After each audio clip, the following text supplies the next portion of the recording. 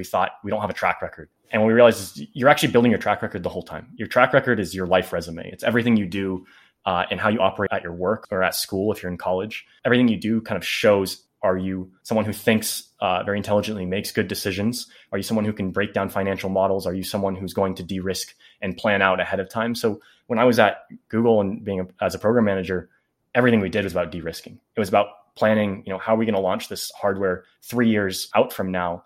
And how do I enumerate all of the risks and de-risk them ahead of time? This is the Everything Real Estate Investing Show with Sean Pan, where we interview local real estate investors and professionals to go over tips, tricks, and investing strategies to help you learn about the business and to enable you to achieve your financial goals.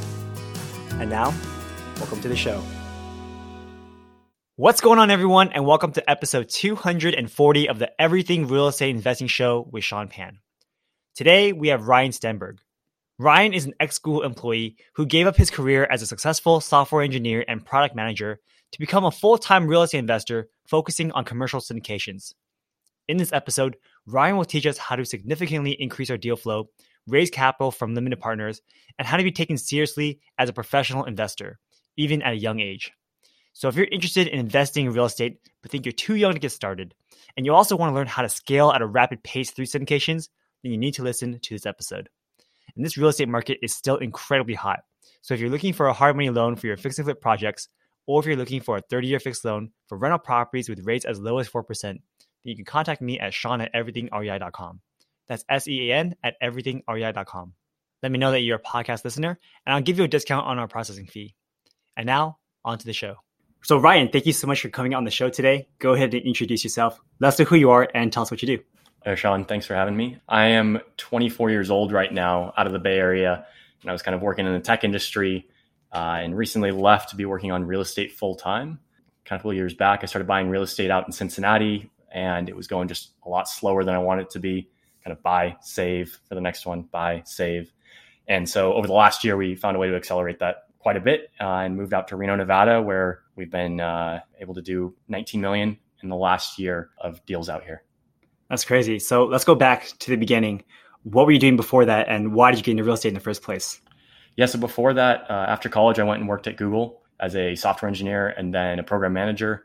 I was working in tech and just kind of buying real estate as a side thing, just somewhere to put my money that I could, that I was actually excited about. Before that, it was stocks, and I could just never get excited about it. So I started getting into real estate because it was more exciting, more tangible, and that transition kind of, obviously accelerated a lot since then. But I ended up leaving Google in January of 21, and then going towards full-time real estate. That's everything from syndication, wholesaling, and whatnot. So let me ask you, people would die to have your job. You said product manager at Google. Yeah, that's huge, right? It's huge. People do like software engineering and then become engineers, but some people go on the product manager route. I guess it's cooler, right? You have bigger ideas, you implement your stuff, and then you actually get compensated really well. People take MBAs to become product managers at these tech companies. So tell me, why did you decide to leave Google to pursue real estate full time? Yeah, for me, a lot of it's about leverage, and it's leverage of your money, but also of your time and your ability to grow and other things like that. And so the opportunity at Google was an amazing opportunity. I was there for about 2.5 years and grew a lot in my ability to organize myself, to lead others and motivate others and get them on board. But that learning pace was starting to slow down a little bit. And with real estate, there was so much left to learn and so much to leverage about my time and my money and honestly, the relationships and whatnot. And so it just became kind of a simple equation for me of leverage and where I can put my resources to work better. So I was wondering, what direction did you decide to go into? Your single family investments, you guys weren't scaling as much. So what did you guys decide to do next? Yeah, so we were purchasing small properties out in the Midwest in Cincinnati, kind of triplexes and quadplexes. Yeah, they were slow, as you mentioned. And it took us really, the better part of a year to kind of get clarity on what constraints we were putting on ourselves and that were blocking us from going faster. So we started to kind of unravel those constraints and remove them, and found that if you say, hey, I can only buy in this one city and I can only use my own money and I can only, purchase this type of property and I have to do it remotely, then you really kind of are stuck with not much left at the end of all that. You don't really have a lot of options. There's not a lot you can do.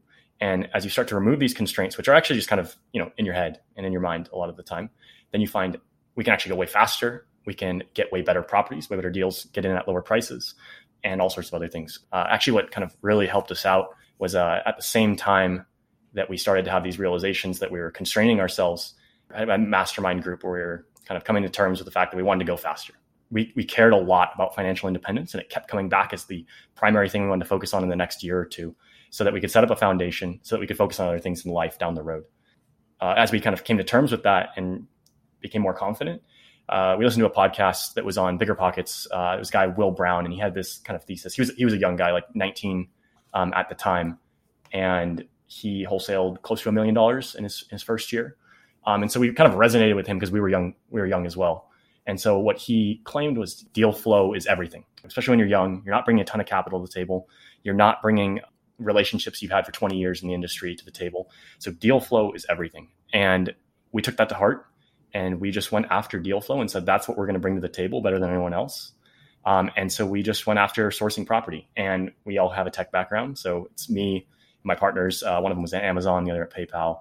And so we started using that software to our advantage and writing some stuff to go source property. And, when we landed in Reno, we were able to get in touch with most property owners within the first few weeks that we were there. And so that's in the multifamily space, and eventually just bled into the commercial space. And so we have been progressing in that direction towards bigger and maybe more complex deals. That's a lot to unravel there. So I guess let's go back to the beginning. You say we, us a lot. When you were first starting to invest, were you just investing by yourself, or did you already have partners right from the get-go?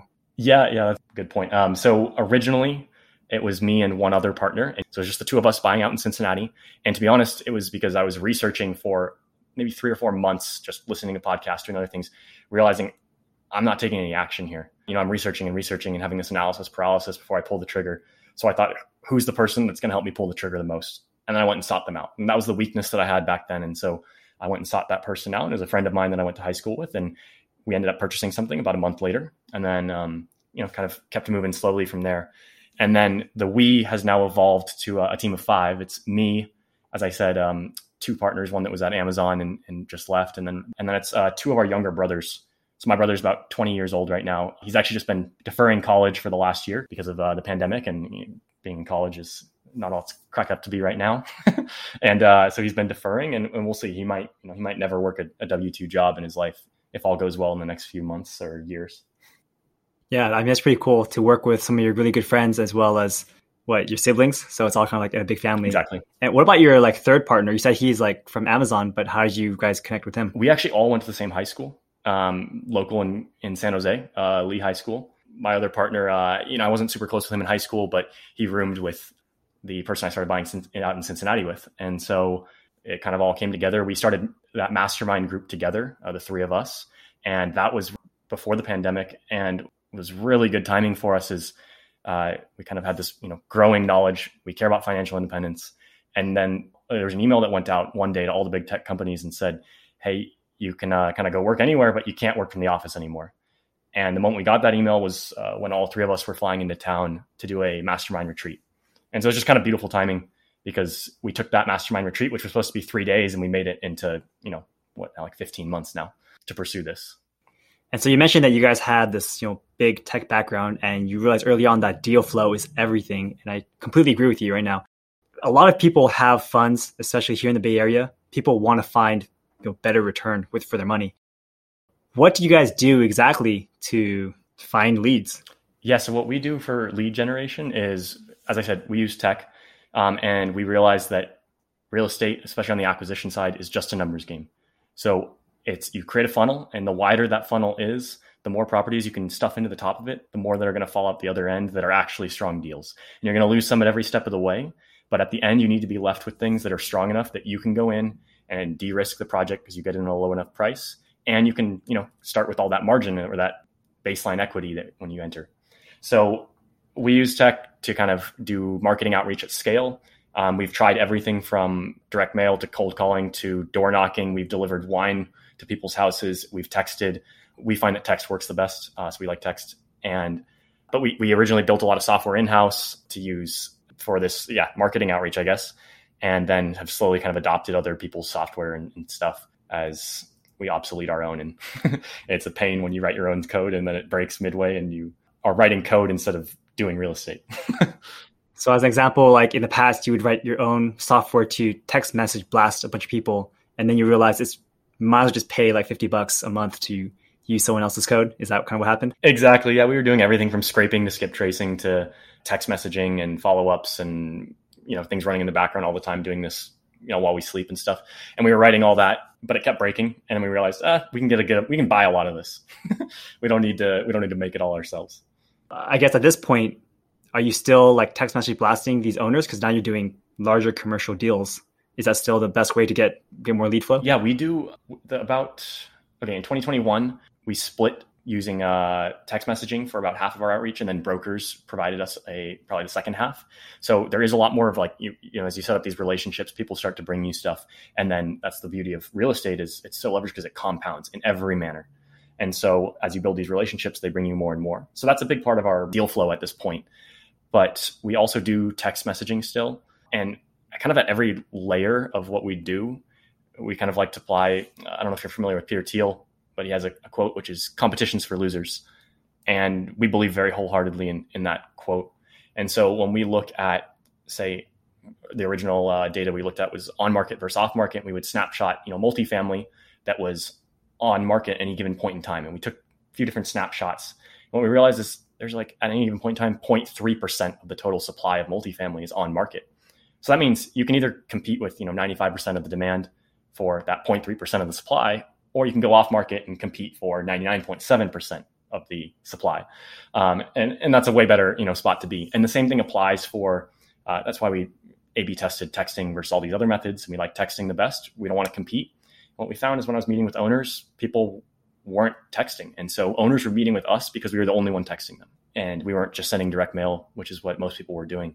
And then that's how we gravitated away from single family towards multifamily and commercial as well, is we found when we were messaging multifamily or single family homeowners, they're more frustrated because they were getting texted by other people, because they were getting mailers and whatnot.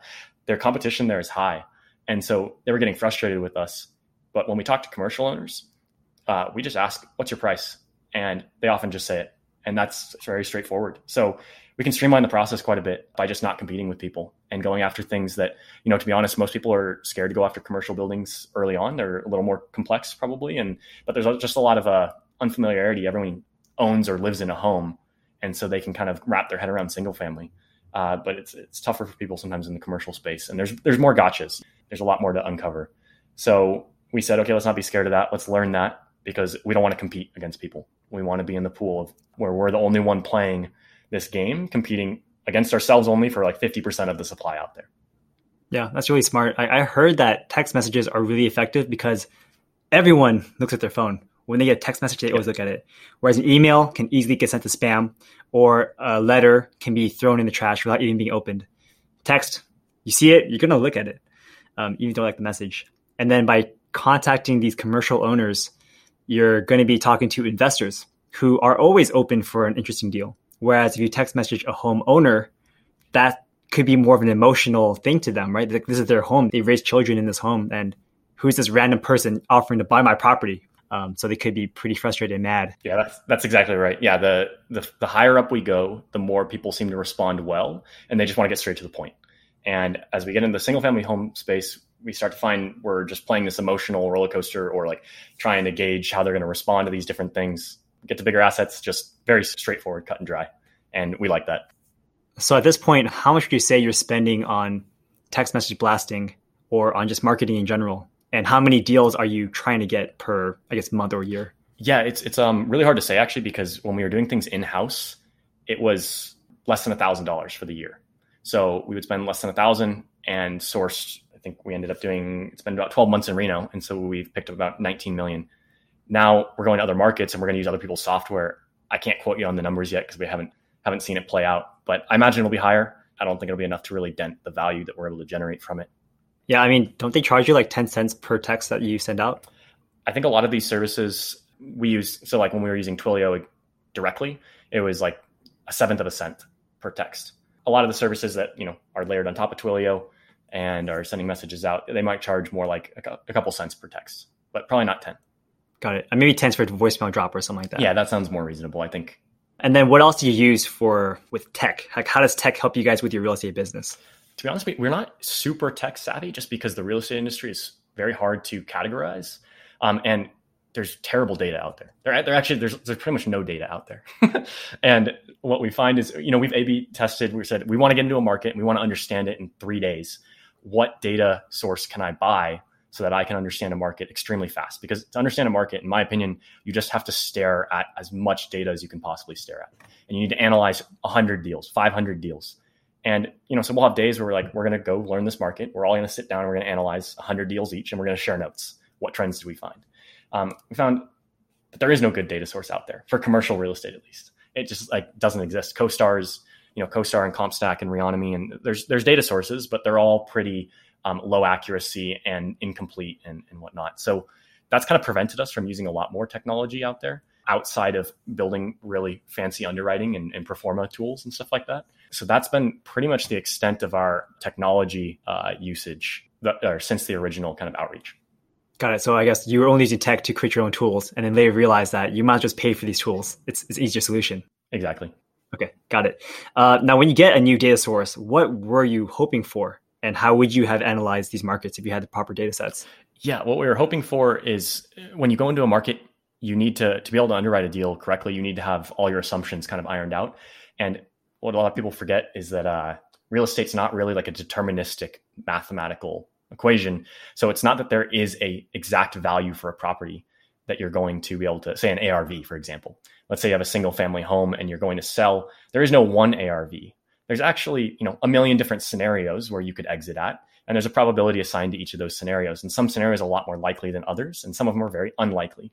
And the more data that I can have, the more certain I can be of my probabilistic model that I'm going to guess the ARV correctly on the other end. And so what I was looking for in data sets like CoStar and others was just really accurate, rent data, cap rate data, sale price data, price per square foot, price per door, price per, single family home or other things. And so it's pretty basic stuff, but it's not out there. No one's recording it and putting it all into one place. And I think CoStar did the best job, but even they're just calling people and asking them for self-reported data in a pretty distributed manner. So it's there's not much out there, at least in the commercial and multifamily space. Got it. So then how did you decide ultimately to go into Reno? Yeah, so Reno, we are actually driven by, and we kept hearing it from investors. So we're from the Bay Area, and I think Reno is extremely hot from Bay Area money, meaning people are taking their properties, selling in the Bay Area, and they're 1031ing and moving their capital over to Reno, which is more of a tax shelter. It's actually the closest city to the Bay Area where you don't really have to pay taxes, or closest major city. So there's no state income tax, capital gains tax, and a lot of other taxes out there. So we found a lot of people were moving their money over there, and we said, okay, well, if we're going to go focus on deal flow, it'd be nice to have a few investors at our back when we get there, and we can maybe feed them deals or raise money from them and whatnot. And we never actually ended up working with any of them, the ones that we came here for. But we found other investors, we found other buyers. We found people to raise funds from where we used to work and stuff. It worked out in a different way. I want to kind of bring up a pretty big point. So you guys are all relatively young. I thought when I was investing at 25, 26, I was already super young. I go to meetups and everyone's like, oh, wow, who's this young guy? You guys are 24. You started investing when you're 22. Your brother is in the business and he's 20 years old. It's sad to say, but I think a lot of people don't take younger folk very seriously, especially when it comes to giving you their money, $50,000 chunks. So I guess, how did you build that credibility to raise funds for these $19 million projects? Yeah, that's a great question. So early on, age was a hindrance for us. It was hard to get people on board because you don't have a super long track record in real estate, and you don't have the network and the connections, and you also just don't have a beard. You don't show up and everyone just trusts the authority in the room and stuff like that. And that was a huge hindrance to us early on. Age has actually transformed to be kind of our strength now. So because we're young, we think very differently. We approach things very differently. And also the story we build works the best because we're young. So the story that we build is what a lot of people like about investing in our projects. They hear how much we're, grinding away at this stuff. So when we moved into Reno, we had, I said 5 of us on our team. We kind of, before that, kept realizing we want this financial independence thing, but we're not showing it. We're not showing it with action. And so when we moved to Reno, we said, let's give up a lot of things to basically prove that we want this badly. So we moved into Reno. We moved into a 1-bedroom apartment. We slept on air mattresses for a month. We gave up, alcohol. We changed our diet. We were all up at the same time at 6 a.m. working on real estate until we had to go to our jobs. And then after our jobs, we were working on real estate until 9 p.m. again. And then we'd get up and do it the next day. And all of it was like every single thing that we gave up there was just to show to the other people around us how bad we wanted this. And that's something that you kind of have to be young. I don't know if you have to be young to do, but I think you're going to find it more in young people, that they're going to give up those things and they're going to kind of go to these extremes to be able to make things work. And so I can't imagine, 5 40-year-olds getting together in a 1-bedroom apartment and and sleeping on air mattresses for a month or whatnot. So I think it's helped us in some ways. And when people hear that story, they kind of drop the whole 24-year-old thing. They stop caring. They just start seeing that you're working harder than others out there and you're putting in the work on like upfront, but also on the due diligence and de-risking. And when they ask you questions, you know the answers. And so just like someone who would be older. So that's helped us a lot. And the other thing is coming from the tech industry, a lot of the early investors that we brought on were, I guess, like old colleagues. So people we worked with at, I've worked with at Google and friends worked with at Amazon and whatnot. And so we didn't realize this early on because we thought we don't have a track record. How do we do this when we don't have a track record?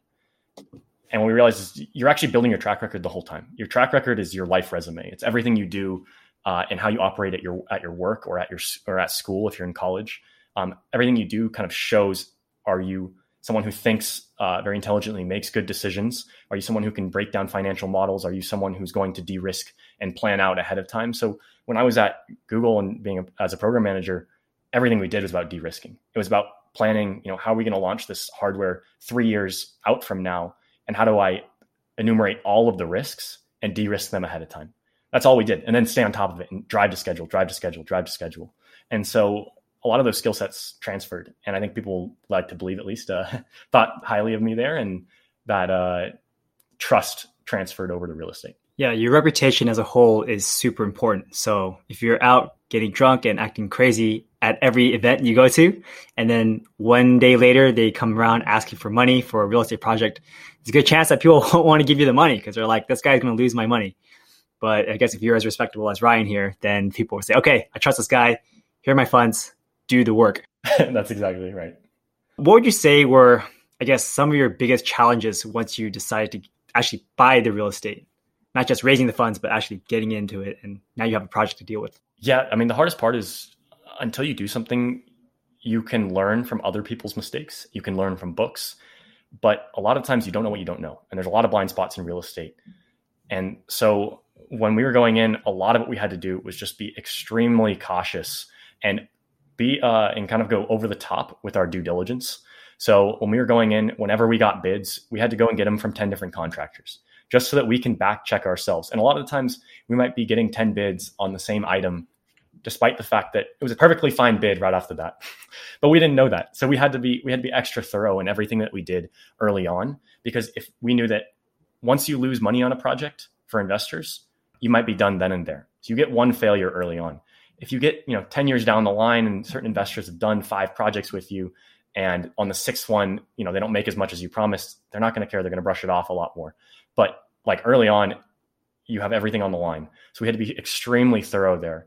And one thing I would say is, I guess the hardest thing we've had to face so far is not like even significant size rehabs. Those are not too problematic for us, but ones where we have to open up walls, because you don't know what you're buying. So you don't know what's behind a wall until you open it up. So we don't actually mind, I would rather do $1 million rehab where I know exactly where every dollar is going to be spent, because it's all on the surface level, or I'm building something new up from the ground up and I can predict those things, than a $500,000 rehab where I have to open up a wall and then cross my fingers and hope that it's all good stuff behind that wall. And so we've had projects where we open up those walls and the plumbing is just destroyed, or the electrical.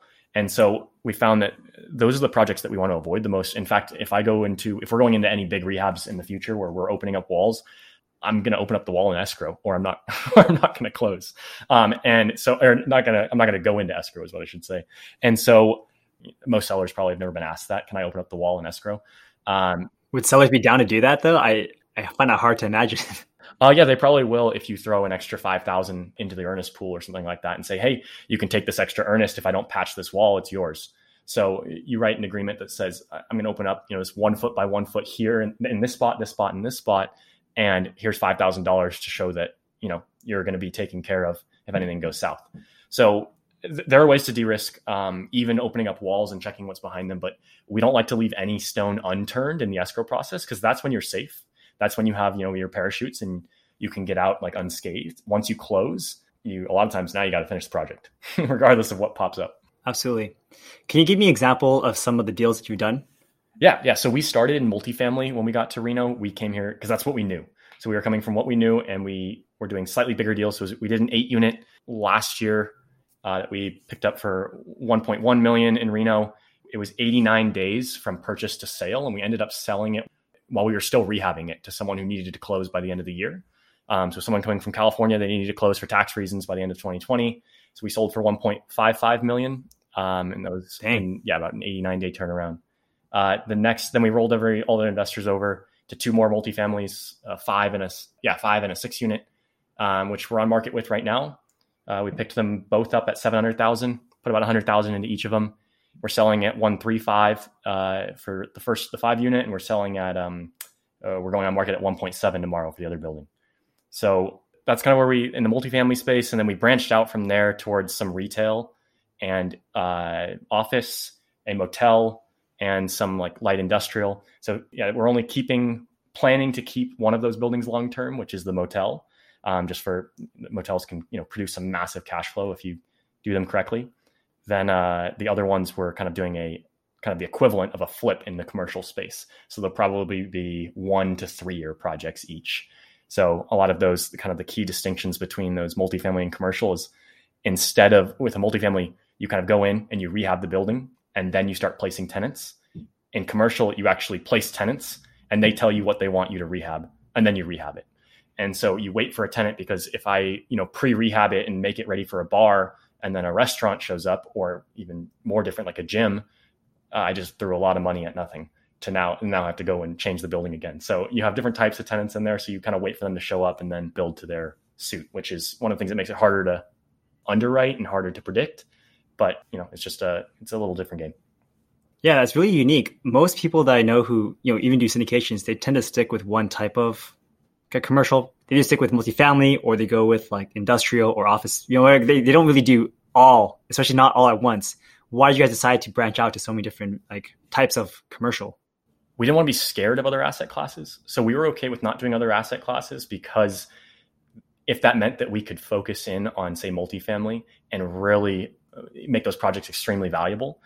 But what we didn't want to do is, leave a lot left on the table, because we were scared to go into commercial. So we would have days where we said, okay, we're about to go into commercial. Let's pick one of the asset classes in there: office, retail, industrial. You're going to go study that for 3 days. You're going to go study that for 3 days. You're going to go study that for 3 days, and distribute the work between all our partners. And then we'd come back and teach each other. And we'd have classroom sessions, basically, where we'd have a big whiteboard and write up, here's all the factors that matter, the variables that matter.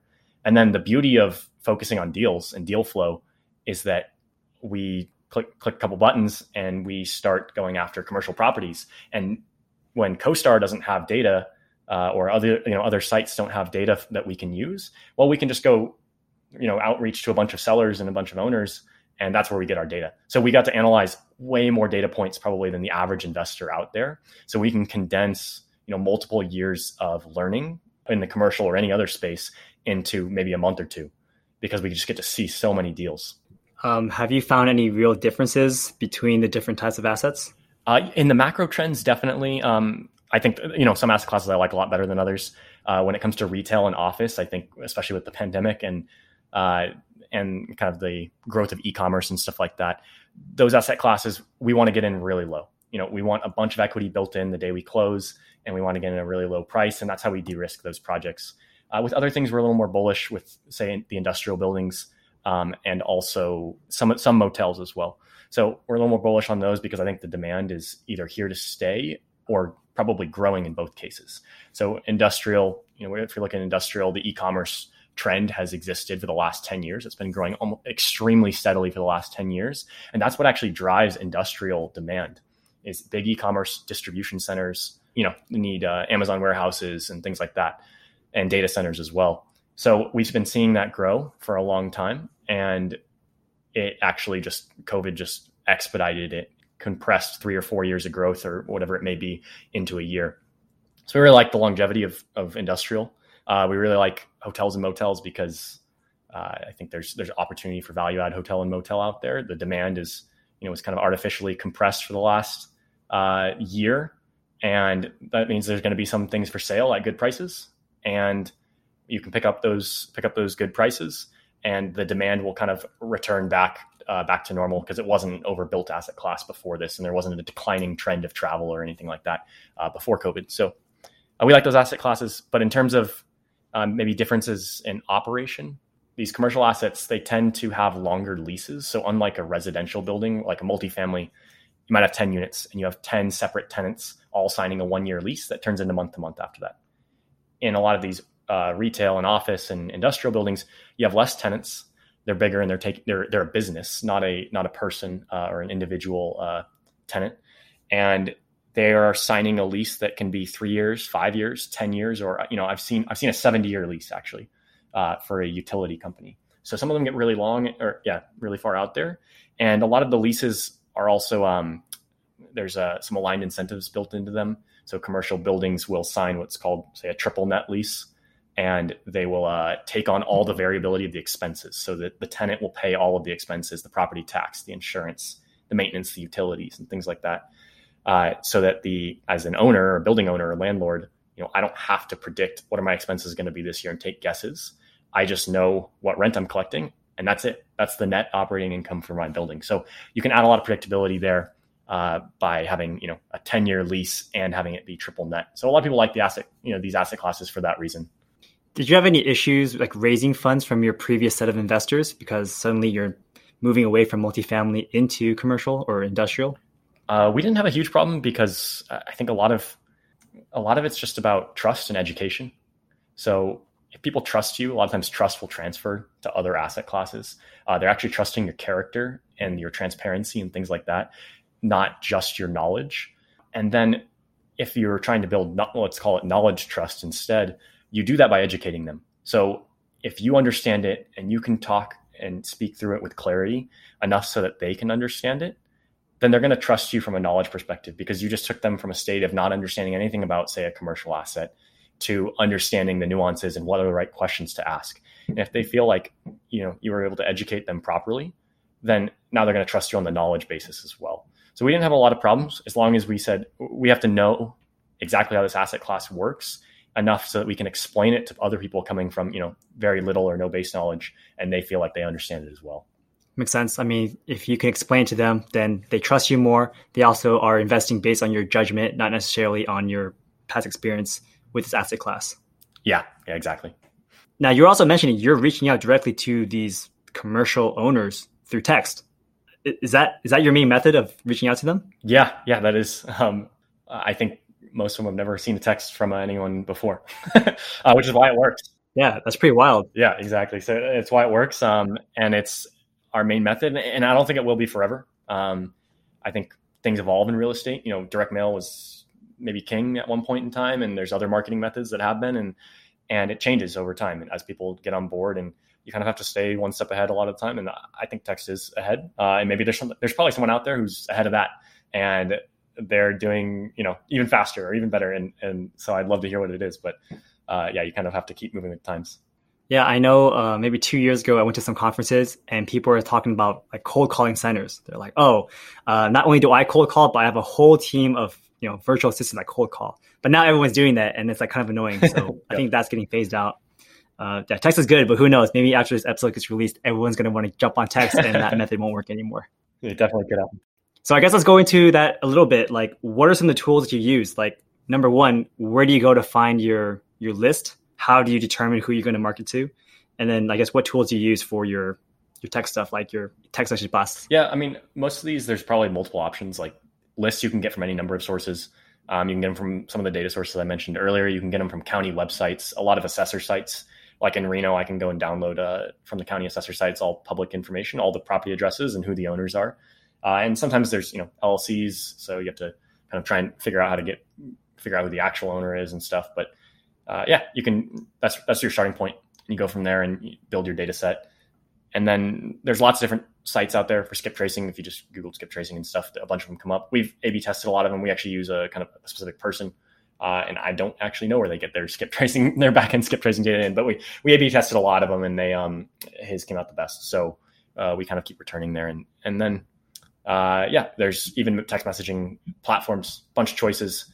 That one, we compared Lead Sherpa, we compared Roar and some other ones. Didn't find huge differences between a lot of this stuff, and so I think any of them can work. What do you do specifically? I know everyone can go and just go on a tax record, but what do you guys use? Yeah, I mean, we actually use Reonomy, but it's no different than the assessor site. If your assessor allows for downloading, it's really simple data. It's property addresses and owner names. And so, there's many places to get that. Reonomy is one of them, but it's not the only one. Okay, so you use Reonomy, and then how do you decide out of the thousands of commercial buildings that you want to target these specific people? We don't filter. Okay, got it. So anyone that has a commercial building is getting a text message from Ryan. We're messaging whole cities, pretty much. Whole city saying, "What's up?" Yeah, when we got to Reno, as I said, I think we messaged. You can't always find everyone's number, but you don't filter out we don't filter out based on who's in pre-foreclosure or who's in who's got a bunch of equity built up into the building, or whose loan's about to end. We don't do any of those filters. So that's why I say the data set's so simple. It's not some extremely insightful data set that has all this data on people. We don't filter. It's just everybody. And then for, I guess, your skip tracing at that point, because for most of these tax records, you get the name and the address. Are you free to share who you get your skip tracing from? It's just a guy I met in real estate who does a lot of, he actually was setting up call centers and stuff like that. So his name's Elliot, and he runs Call Magic. And so he was doing a lot of calling, and now he's doing some texting and stuff like that. So that's where we get our skip tracing data from. But he uses, a lot of what he does is bulk. So we just recently started using him. Before that, it was all in-house. We were just going on sites and scraping data, and that worked pretty well as well. So for Elliot, he likes to take on pretty big quantities of properties all at once, 10,000, things like that. And then you pay 10 cents per lead? Yeah, I don't remember exactly the price. I think it scales down as you get to bigger and bigger numbers, but it's something around there.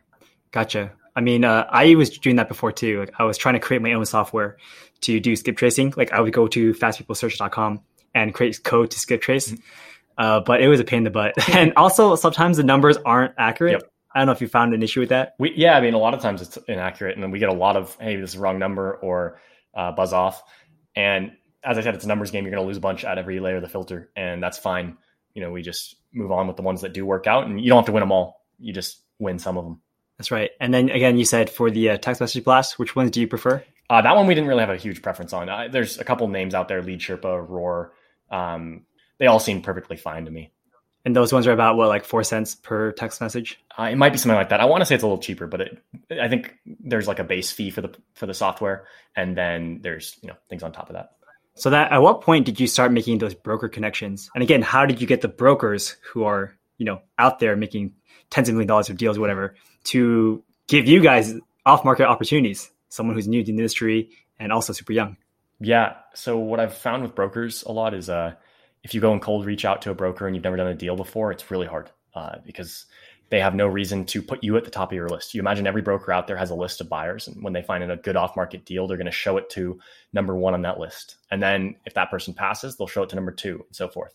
And that's typically the way it works for most of these brokers. And so what I found is if you go and work with the broker and you show up and you say, hey, I'm new, I haven't done anything, and can you help me find something? You're bringing no value to them unless they don't have a buyer's list at all. But everyone's got a buyer's list right now because there's so many buyers, right? So what you need to do is bring some value to the table. And so what we did early on is we actually brought a couple off-market deals to our broker. And I think the first time I met him actually, and he seemed like a really trustworthy guy, but we said, you know what, let's just have an abundance mentality about this. And if we show him three of these deals that we have off market that we think are solid, and he gives us feedback on them and whatnot, then, we'll have plenty more. If he takes them and runs with them and just kind of screws us, we'll have plenty more to come. It's no problem. let's invest in the long run. And it worked out. And so, he really we built a lot of trust with him. We've done almost all of those deals he's transacted on our behalf on. So when we find deals, we actually still use a broker. We don't want to go in unrepresented, unprotected, and then also have to manage all the paperwork and all the, understanding leases and stuff like that. We do understand all those things, but he points out a lot of blind spots that we have. So we basically provided some value to him up front, and that's why he worked with us. And what I found is, in this market, at least, when you start showing a broker deals, you jump right to the top of their list, because that's what's most coveted for them. It's the most valuable resource is deals, because they have plenty of buyers, as I mentioned. And so they don't have off-market deals. When you can bring that to the table, then they're going to share all their off-market deals with you too. So we found the broker who, one of the brokers is probably sourcing the most off-market in Reno. He's young and he's hungry. And we basically worked with him, and now we both share a lot of those wins together. Can you clarify that a little bit? When you said you showed an off-market deal, does that mean that you had a deal off-market from the seller, but you still brought him in as like a buyer's representative or something like that? Yeah, exactly. So as I mentioned, we use a broker on all of our deals. So even when we source something, on a big, let's say we're going in on a $1.5 million retail building, we don't want to go in unrepresented, and we like to have someone kind of keeping us accountable, keeping the schedules and all the paperwork, and also being able to like understand the contract, because they've been using the same one for 10 years or whatever it is, and they can navigate their way through the escrow and help us play safely, basically, as we go through the transaction. So we bring in a broker to help with the transaction always, and then we find it's pretty much always paid off. So even if it doesn't matter in the escrow and everything goes very smoothly, the broker that we use in Reno most frequently has ended up bringing us sellers on the other end to exit. They've ended up connecting us with contractors, lawyers, CPAs, or even tenants actually in the commercial space, retail tenants and whatnot, because our broker actually owns a few retail businesses in town. So he's pretty well connected in that space. So we find it pays in other ways, at least in our case. And I don't know that would always be true. And maybe you got to kind of iterate in finding a broker. And we got lucky to find a really good one in the first try. But I think someone who's well ingrained in the industry, or a broker here, will find a way to provide their value. So when you negotiate with the seller's price, again, usually for a typical transaction, the seller is the one who pays for both sides of the brokerage. In this case, do you just pay your guy on top of whatever you agree with the seller? Yeah, a lot of the time. So sometimes sellers will actually just go ahead and we'll include it like normal when it's on market. That sometimes they're asking for net prices. So they say, I want to net this much, meaning they want to take that much home and put it in their pocket at the end of the sale. In which case, then it's on us to decide, okay, well, we're going to put the commission on our side. What's it going to be? And so, a lot of times a broker there's multiple values they're bringing to the table. A lot of times it is the deal itself. And then it's also the ability to kind of navigate you through the transaction and advise you along the way. So when we bring the deal, it's usually a different commission than if they bring the deal to us. So it'll be a slightly different number, but yeah, we'll usually just slap the commission on top if the seller doesn't want to put it on their side. And that way they're getting, our broker's getting compensated in some way, either way. Yeah. I mean, it's so worth it for them because they did essentially no work, right? Like the hardest part is finding the lead and then finding the actual deal. But if you did both, then they're just there for the formality of it. And it's easy money. Yeah. And the main reason for us is our investor is able to provide value in other ways. So we like to incorporate him and get him tied in and, emotionally invested in this project. Because once he brokers for us on the entry, he, sees us through the whole project, even beyond the close, which not all brokers will do, but that's the case for us. So let's go back a little bit and talk about raising money. I think a lot of people are kind of confused about the way you structure deals. So can you kind of go over how you guys decide to structure your projects with your investors? Yeah, definitely. And so when I first started researching how to structure deals, what I realized is there's not really a standard. There are probably setups that are more common than others, but there wasn't like a one model that is, kind of the baseline starting point for everybody. And so you'll hear a lot of like waterfall structures and profit splits or equity splits and fees and things like that. And we decided we want to waive all of that in the name of like transparency, or maybe not all of that, but most of that. And all we do is a profit split. So we don't take fees. We don't do a waterfall. It'll be somewhere between a 75-25, meaning the passive investors will have 75% of the profit and we'll have 25%, to 50-50 in some cases. So we vary that based on how active the project is. And if it's super passive and we're just kind of, most of what we did was finding the deal and closing because it was a good price, but we don't have to do anything after that, it might be more towards the 75-25 side. And if we're super active because we're running, that first one I mentioned, we flipped it in 3 months. So we're active every second of the way, then we're going to take a little larger portion of the pool. But we find that just profit split and removing all those other things keeps the incentive structures completely aligned. We're only going to win when the project wins, and we're going to lose if the project loses. And also, it keeps things simple. It's really easy to understand a profit split model. Basically, as an investor, like a passive investor, you're going to get all of your capital back, and then whatever's left over is profit, and we're going to split it. Do you guys do like preferred returns during the holding period of some of these projects? We don't for most of these because we don't have a holding period. A lot of, I think in the syndication world, the common thing is, a 5-year hold or maybe a 3 to 5 year hold, somewhere in that range. And you kind of stabilize the project, you wait for it to season, and then you are providing a preferred return in the meantime until you finally exit. And we actually don't see, we're exiting, in 6-month period, maybe 1 year period. And so there isn't really a period of time where cash flow and preferred returns makes a lot of sense. So that's part of the reason. The other part is like in Reno is not the cap rates of the Bay Area, but it's actually pretty low cap rates. And so there's not a lot of cash flow in Reno.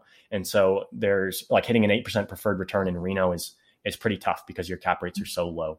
And so it doesn't really make a lot of sense in this particular market. It might make more sense in other markets, especially if we were to stabilize and hold longer. And how are you financing your projects? Most of them were going in with hard money, and then we would refinance out unless we were going to sell the building right away. So that's most of the cases. That said, we do have some, there's some banks in town in Reno who are kind of under leveraged on commercial assets. So for some reason, they're basically a lot of banks out there will have different buckets for asset classes. So they'll say, we're going to give this many $1 million to multifamily and this many million to office and this many million to retail. And so we find there's a lot of banks in Reno right now. For some reason, they have filled up a lot of their multifamily buckets, but not a lot of their other commercial buckets. And so when we were buying commercial properties, we were actually able to get really good terms, even on some of our value add commercial projects. So we have one that we closed, which it had 3/4 of the building was about to go vacant in the month or two after closing. And we were able to get 25% down, 3.75 interest on a 25-year loan and non-recourse because the local banks just really wanted that type of asset class, and they knew we were going in at a low price. So, the building appraised for $200,000 over what we were purchasing and other things. So they felt pretty sound about it. But 75% vacancy is nothing to scoff at. So, how many units is that one? So that's a retail building. So it was divided into 3 units to start, but in commercial, that's more liquid, right? Like I can take a space and subdivide it a bunch for a bunch of small tenants, or I can knock down a bunch of walls for one big tenant. So it's kind of all configurable and changeable, kind of a house or of Legos or something like that. Wow, that's so cool. I can't imagine that. Well, commercial is actually pretty cheap, right? 3.75% for a 25-year term. That's amazing. Yeah. Some of the terms for these lenders are really quite solid in the commercial space, and I don't know entirely if that applies. I think that was probably more true for us in Reno, that these local banks were searching for commercial property. But I think in general, the interest rates are just like half a point higher for commercial or something like that. Not too bad. So what's next for you guys? We've been in Reno for the last 12 months. That's where we've been focused. And so that's where we've done all of our deals so far. And now we're starting to look at other markets. So we just entered Raleigh, North Carolina last week. I think in the last 5 days or so, we've submitted about 21 million in LOIs out there. And we're going to be looking at Texas. We're going to be looking at a few other markets that we kind of like the macroeconomics of. Awesome. So if you guys can't get a nice bank loan at 3.75% and you need another hard money loan, let me know. I can help you in Raleigh and Texas. Awesome. That's fantastic. Awesome. Well, Ryan, thank you again so much for being on the show today. How can people get in contact with you? Best way is to go on to, we have a Facebook group called Open Source Real Estate. You can find me through that group. My name's Ryan Stenberg. So if you want to shoot me an email at ryanstenberg10@gmail.com, that's another way. Otherwise, we have a meetup group. So if you're in the Bay Area and want to come hang out locally, we'll actually be having a meetup, tomorrow night at Stein's Beer Garden in Mountain View. So we host those every 3 or so weeks. And they're pretty fun. Just like to get a bunch of people together and, eat food, drink beer, stuff like that. Talk real estate. Wait, aren't you in Reno? You're in the Bay Area now? I am in Reno, but we come in for the meetup every 3 weeks. Wow, you guys are dedicated. Yeah. I've been hosting my meetup online because I'm too lazy to host a live event. Actually, I might show up to you guys. Yeah, that would be awesome. What's the meetup group called? I think it's also Open Source Real Estate, so it's the same name as the Facebook group, and there should be links to each other in both directions. Awesome. Well, Ryan, do you have anything else you'd like to say before we finish up our show today? No, I just want to say thanks for having me on, Sean. I really appreciate the meetups that I've been able to attend and the show in general. Awesome. Well, thank you again so much for your time, Ryan. This was an amazing episode. I'm sure people get a lot of value out of it, especially when it comes to finding their direct leads from text message blasting, and also not being scared to contact people that most people probably aren't contacting.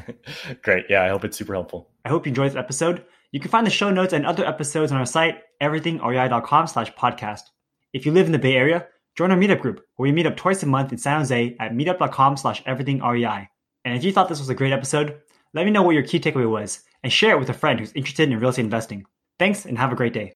This was another episode of the Everything Real Estate Investing Show with Sean Pan. If you enjoyed the show, leave us a 5-star rating. It will only take a second and it'll help a lot. You can contact me at sean@everythingrei.com. That's SEAN@everythingrei.com. Thanks and have a great day.